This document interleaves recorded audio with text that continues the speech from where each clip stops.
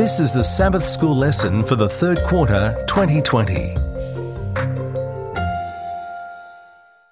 Lesson 8 for August 15 to 21, ready for teaching on August 22, Ministering Like Jesus, read by Dr. Percy Harold.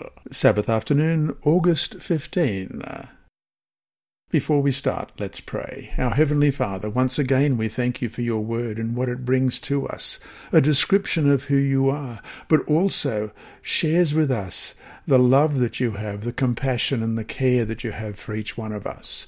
And as this week we look at the life of Jesus and how he intermingled and related with people, may we understand more fully the relationship that he had with people, but also how his method of sharing will be of benefit to us and the people we meet, that they may know you more fully.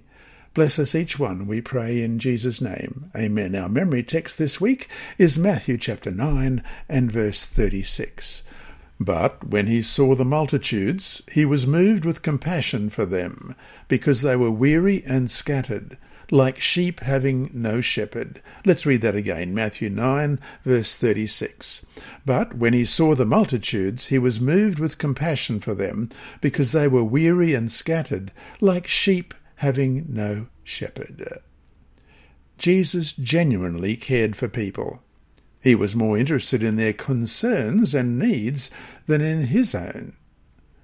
His life was totally centered on other people. His was a ministry of loving compassion. He met the physical, mental, and emotional needs of the people around him, and thus their hearts were open to the spiritual truths he taught. As he healed lepers, opened blind eyes, unstopped deaf ears, delivered demoniacs, fed the hungry, and cared for the needy, hearts were touched and lives changed. That's because, as people saw his genuine concern, they were open to the spiritual truths that he taught. Ellen White wrote in Ministry of Healing, page 143, this beautiful passage: Christ's method alone will give true success in reaching the people. The Saviour mingled with men as one who desired their good. He showed his sympathy for them, ministered to their needs, and won their confidence.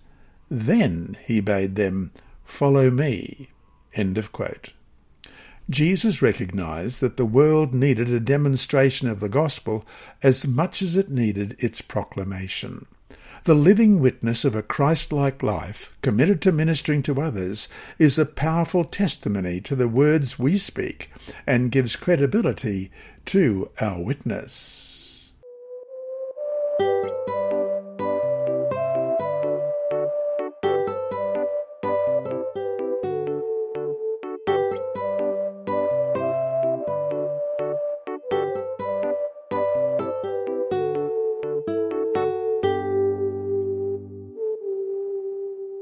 Sunday, August 16. Jesus' attitude toward people. Jesus always looked for the good in others. He drew out the best in them. One of the criticisms the religious leaders of his day had with Jesus was that he receives sinners and eats with them, Luke 15, verse 2. They were concerned because he fellowshiped with the ungodly. Their view of religion was one of estrangement rather than engagement. They were surprised when Jesus said of himself, "For I did not come to call the righteous but sinners to repentance," in Matthew 9:13. The scribes, Pharisees, and Sadducees' religion was one of avoidance. They thought, do everything you can to avoid becoming contaminated with sin. Though uncontaminated by sin, Jesus plunged into this snake pit of a world to redeem it, not to avoid it. He is the light of the world, as we read in John 8, verse 12. Question: read Matthew 5, verses 13 and 14. What two illustrations did Jesus use to describe his followers? Why do you think he used those specific illustrations? See also John 1:9, John 12:46, and Philippians 2, verse 15. Let's start with Matthew 5 and verse 13. You are the salt of the earth. But if the salt loses its flavour, how shall it be seasoned? It is then good for nothing, but to be thrown out and trampled underfoot by men. You are the light of the world. A city that is set on a hill cannot be hidden. And these other texts, John 1 verse 9, that was the true light which gives light to every man coming into the world.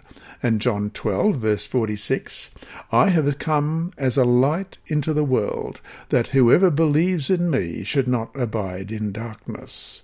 And Philippians 2 verse 15, that you may become blameless and harmless children of God, without fault in the midst of a crooked and perverse generation, among whom you shine as lights in the world. Salt was one of the most important resources in the ancient world. It was extremely valuable, and at times the Roman legions used it as currency. It was a symbol of great wealth. It also was used to preserve and flavour food. When Jesus used the illustration of salt to symbolize his followers, he was really saying that the true wealth of the world is not the world's most powerful and richest people. The true wealth of the world is committed Christians who are making a difference for the kingdom of God. Their loving acts of unselfish service preserve the world's goodness and flavour its atmosphere. The second illustration Jesus uses in Matthew 5:14 was that of the light of the world. Light does not avoid darkness. It shines in the darkness. It does not separate from the darkness. It penetrates the darkness, making the darkness light. Jesus' followers are to penetrate the darkness of this world in their neighbourhoods, villages, towns, and cities to lighten them with the glory of God. And so to finish today, after considering Jesus' words in John 17, verses 15 to 18, actually, why don't we read that before I read the rest of this sentence? John 17, beginning at verse 15. I do not pray that you should take them out of the world, but that you should keep them from the evil one. They are not of the world, just as I am not of the world. Sanctify them by your truth. Your word is truth. As you sent me into the world, I also have sent them into the world. After considering Jesus' words in John 17, 15 to 18, how are we to understand the idea of separation from the world and avoidance of the world? Are they the same thing? What did Jesus mean when he prayed that his followers would be in the world, but not of the world? How do we do that?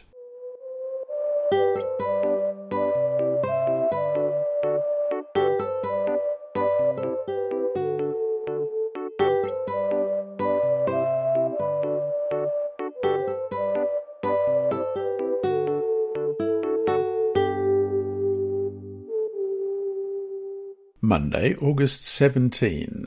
Jesus' treatment of people. Jesus' goal was to bring out the best in people. Even when the circumstances were unusually challenging, he responded with grace. Luke's Gospel records that the crowds marvelled at the gracious words which proceeded out of his mouth, Luke 4:22. And John's Gospel adds that grace and truth came through Jesus Christ in John 1:17. His approach to people was disarming. His gracious words touched a responsive chord in their hearts. Question: read Matthew chapter 8, verses 5 to 10, and Mark 12, verse 34. What hope-filled words did Jesus speak to two unlikely people, a Roman centurion and a Jewish scribe?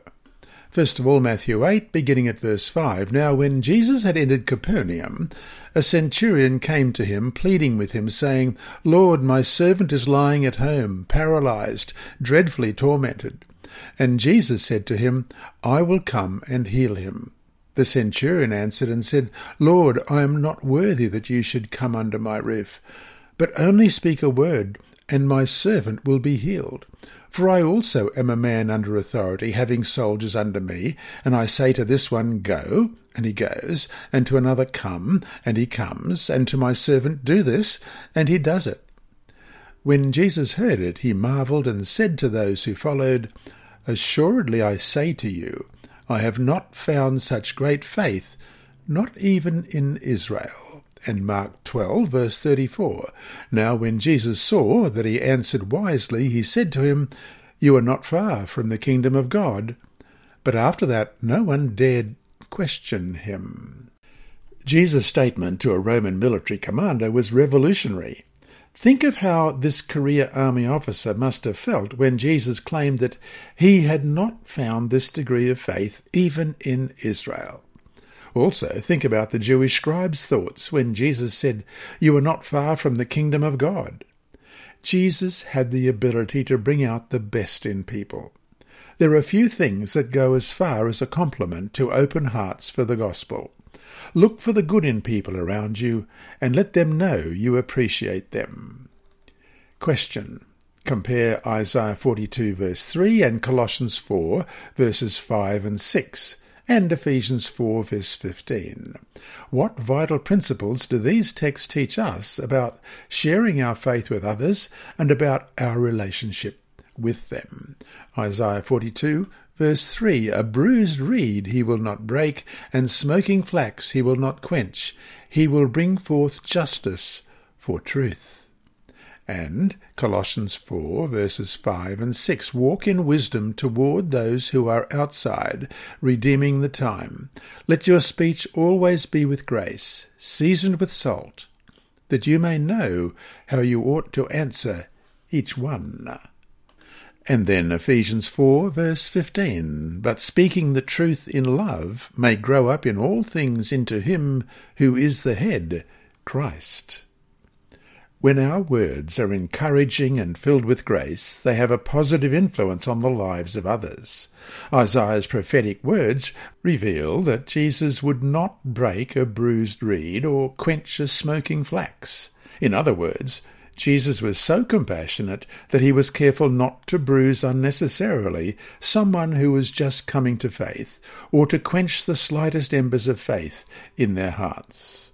So to finish today, why is how we say something as important as, or even more important than, what we say? How do you react to this statement? Truth is truth, and people need to take it or leave it.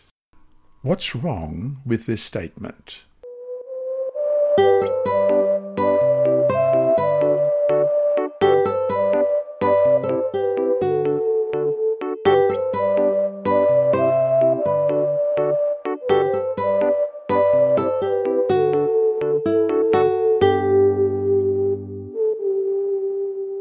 Tuesday, August 18. Jesus Healing Ministry, Part 1. Our Lord's method of evangelism goes beyond memorized speeches and canned presentations. It is as rich and dynamic as life itself. Every day we rub shoulders with people who have all kinds of needs, physical, mental, emotional, and spiritual. Christ is eager to meet those needs through us as we show concern for people's loneliness, sorrow, and heartache, and as we show an interest in their joys, hopes, and dreams. Jesus ministered to people's felt needs so that he could ultimately meet their deepest needs. A felt need is an area of life in which people already sense that they cannot solve an issue by themselves. It may be a need to quit smoking, reduce weight, get on a better diet, or reduce stress. It may be a need for food, housing, or medical care. It may be the need for counselling for the marriage or family. An ultimate need, however, is what human beings need most: the need for a personal relationship with God and the realization that their life has eternal significance. Reconciliation with God in a broken world is our ultimate need. Question. Read the stories of the paralytic in Matthew 9, 1-7, and the woman with the issue of blood in Mark 5, verses 25-34. What indications do we have in both of these stories that Jesus linked physical healing with meeting the ultimate need for reconciliation with God? First of all, Matthew chapter 9, beginning at verse 1. So he got into a boat, crossed over, and came to his own city. Then behold, they brought to him a paralytic man on a bed. When Jesus saw their faith, he said to the paralytic, Son, be of good cheer, your sins are forgiven you. And at once some of the scribes said within themselves, This man blasphemes.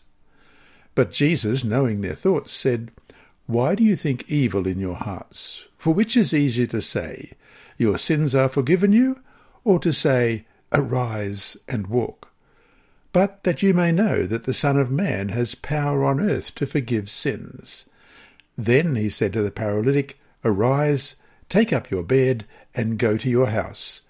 And he arose and departed to his house. And Mark 5, beginning at verse 25. Now a certain woman had a flow of blood for 12 years, and had suffered many things from many physicians. She had spent all that she had, and was no better, but rather grew worse. When she heard about Jesus, she came behind him in the crowd and touched his garment. For she said, If only I may touch his clothes, I shall be made well. Immediately the fountain of her blood was dried up, and she felt in her body that she was healed of the affliction. And Jesus, immediately knowing in himself that power had gone out of him, turned around in the crowd and said, Who touched my clothes? But his disciples said to him, You see the multitude thronging you, and you say, Who touched me? And he looked around to see who had done this thing. But the woman, fearing and trembling, knowing what had happened to her, came and fell down before him and told him the whole truth. And he said to her, Daughter, your faith has made you well. Go in peace and be healed of your affliction. The healing ministry of Christ included much more than physical and emotional healing. Jesus longed for people to experience the wholeness that sin's brokenness had shattered. For Christ, physical healing without spiritual healing was incomplete. If God's love motivates us to desire an individual's physical and emotional well-being, it also will motivate us much more to desire that person's spiritual well-being, so that he or she can live life to the fullest here and through all eternity. After all, every person whom Jesus healed eventually died. Hence their real need above everything else was spiritual, was it not? And so to finish today, what kinds of initiatives can our church take in our community to meet people's needs and demonstrate that we really care for them? Think about the people in your community. What is your church doing to make a difference in people's lives?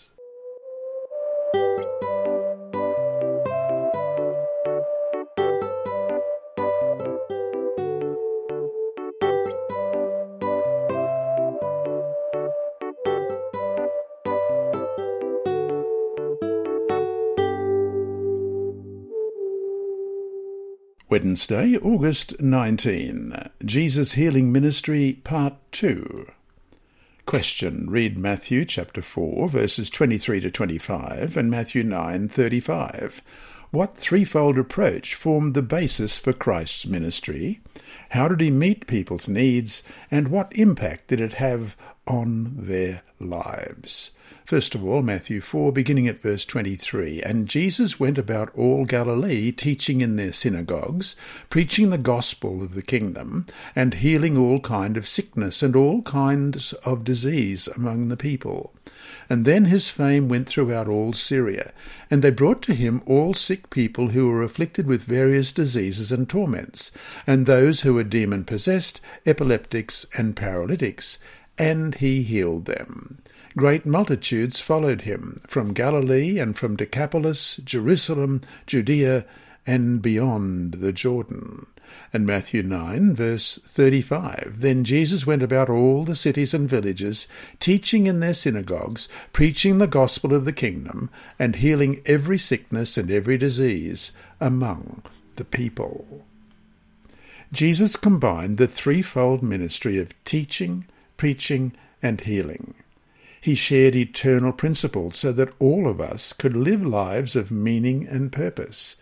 He said in John 10:10, "I have come that they may have life, and that they may have it more abundantly." His ministry revealed a superabundance of grace, and Jesus came to enable us to live lives of superabundance, now and forever. Question. Read Mark 1, verses 32 to 39. Jesus spent all day healing the sick and casting out demons. After spending time in prayer the next morning, when multitudes more were seeking even more healing, he left for another city. Why didn't he heal them? Notice his own reason in the last two verses. Mark 1, beginning at verse 32, "At evening, when the sun had set, they brought to him all who were sick, and those who were demon-possessed, and the whole city was gathered together at the door. Then he healed many who were sick with various diseases, and cast out many demons, and he did not allow the demons to speak, because they knew him. Now in the morning, having risen a long time before daylight, he went out and departed to a solitary place, and there he prayed. And Simon and those who were with him searched for him. When they found him, they said to him, 'Everyone is looking for you.' But he said to them, 'Let us go into the next towns, that I may preach there also, because for this purpose I have come forth.' And he was preaching in their synagogues throughout all Galilee, and casting out demons." This story is insightful. After healing multitudes the day before, the next day Jesus leaves the crowds who were seeking him and who were still in need of healing. His explanation is that the purpose for which he came into the world was to preach the gospel. Jesus was not merely some spectacular miracle worker. He was the divine Son of God who came on a redemptive mission. He was not content merely to heal physical diseases. He longed for people to receive the gift of eternal life that he had to offer. He clearly stated the purpose for his coming to earth in these words, in Luke 19, verse 10, "For the Son of Man has come to seek and to save that which was lost." Thus, each act of healing was an opportunity to reveal God's character, relieve suffering, and provide an opportunity for eternal life. So to finish today, is it possible to live the abundant life Jesus offers if you are poverty-stricken or sick? Did Jesus offer people something deeper than physical healing? In what practical ways can we lead people to spiritual truths when we minister to their physical and emotional needs?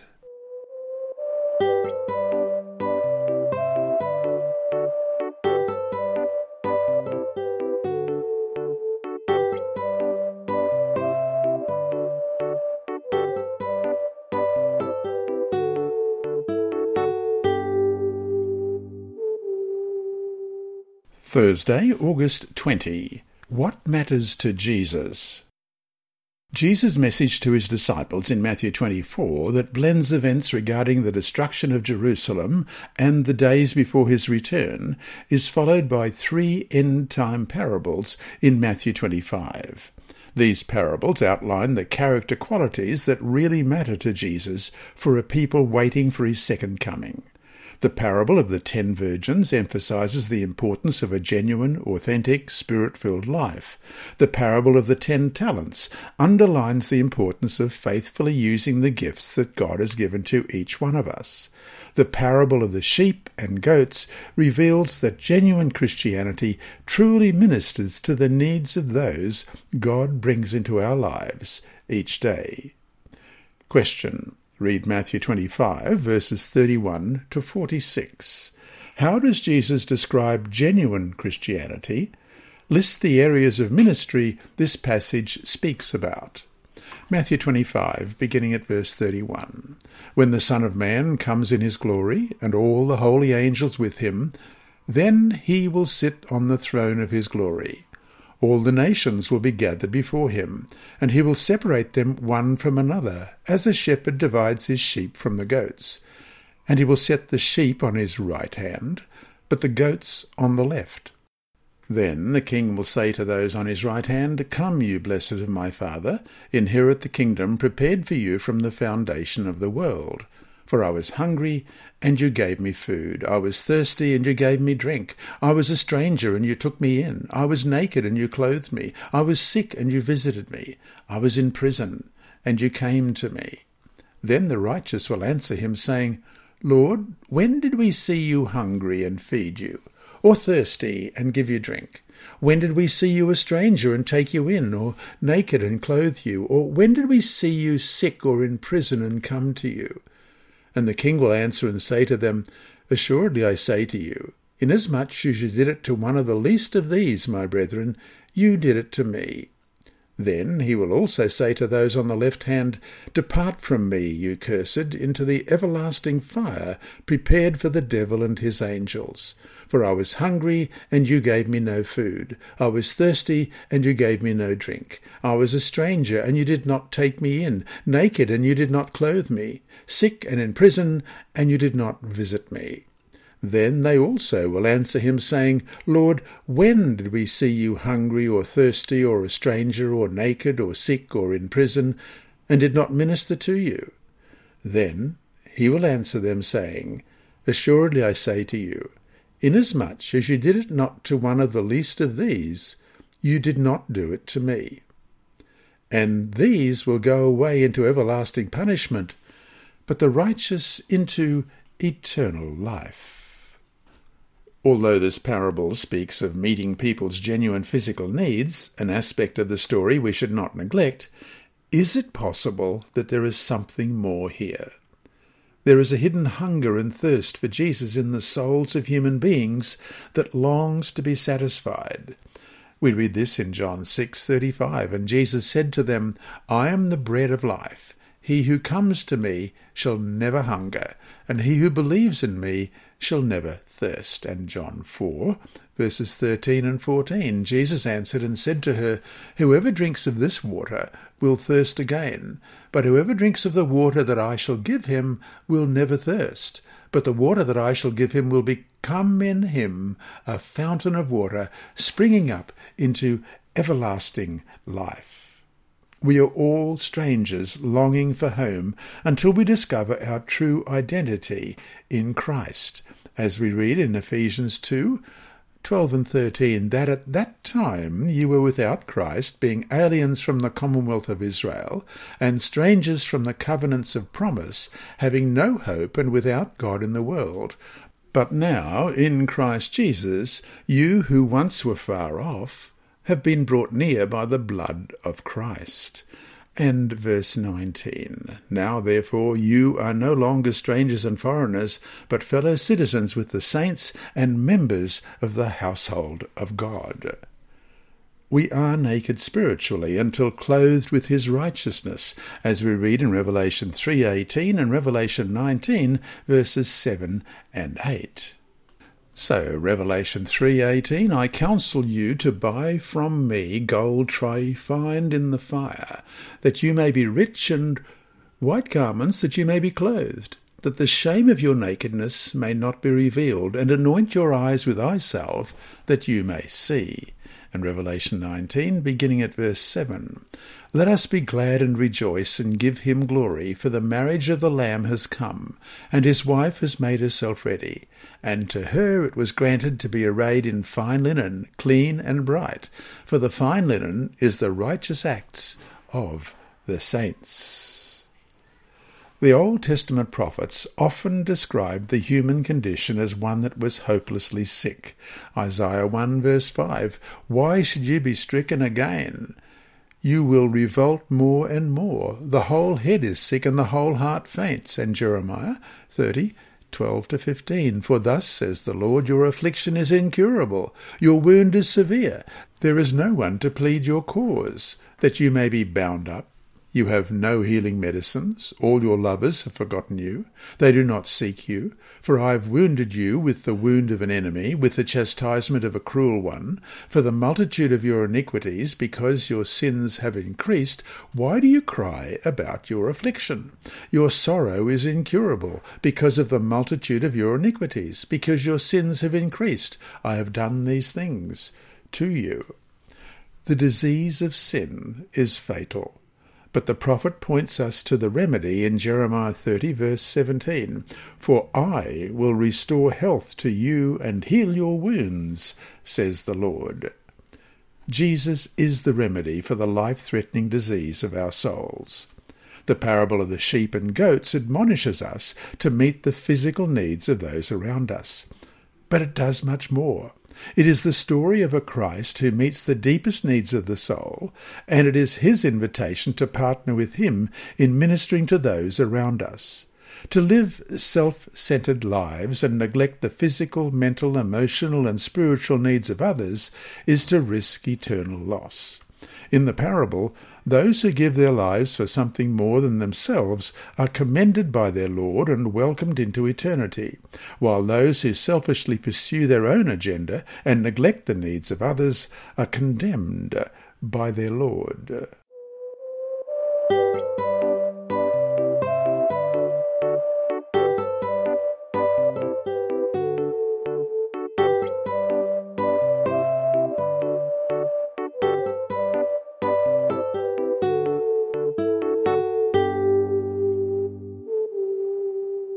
Friday, August 21. From the book The Ministry of Healing, page 145, many have no faith in God and have lost confidence in man, but they appreciate acts of sympathy and helpfulness.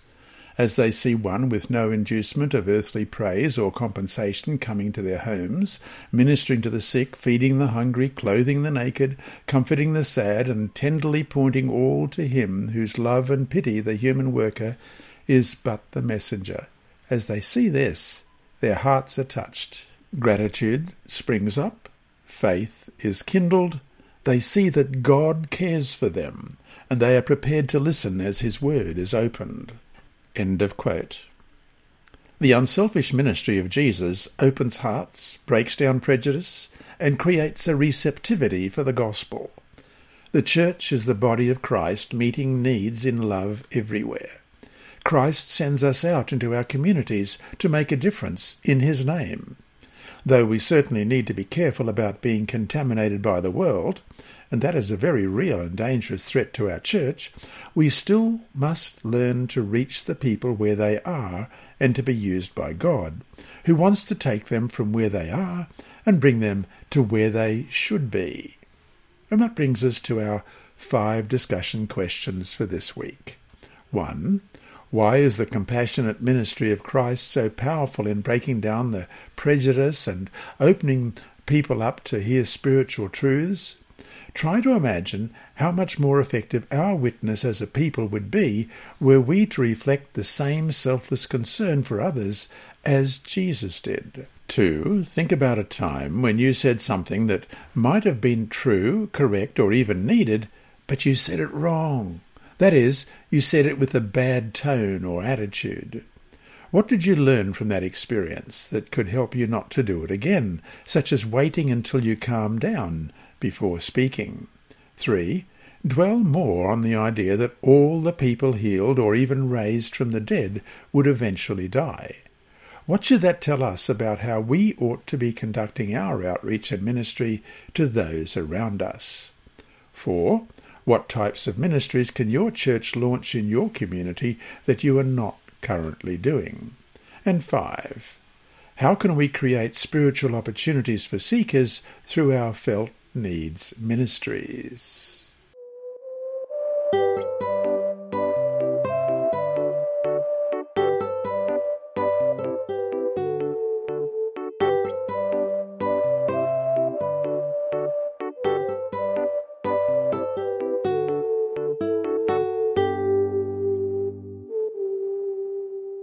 Inside Story. Our mission story this week is titled Surprise Treat in Sudan, and it's by Glenn Mitchell. Living in Sudan was a challenge for a Seventh-day Adventist couple working for the Adventist Development and Relief Agency, ADRA. Daily temperatures hovered at 102 to 108 degrees Fahrenheit, or 39 to 42 degrees in Celsius, from May to September.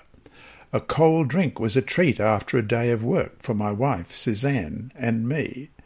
Returning home one day, I followed Suzanne into the kitchen and hopped up onto the counter to chat while she prepared a meal. As I sat on the counter swinging my feet as a boy does, Suzanne asked me what I wanted to drink. "What do you have?" I asked. Placing her hands on her hips, she informed me in a haut voice, "I have orange Fanta, root beer, or Sprite." I want Squirt," I said, referring to a favourite cold drink that I hadn't seen since leaving our home in the United States. "I don't have any Squirt," Suzanne said, maintaining the same haut voice. I jumped off the kitchen counter and threw myself on the floor and, in the manner of a child, began to throw a tantrum. Kicking my feet and pounding my fist, I demanded the beverage. "I want Squirt! I want Squirt!" I cried. It was to no avail. There was no Squirt. Suzanne and I laughed and laughed about our silliness. Moments like these made hard days easier to bear.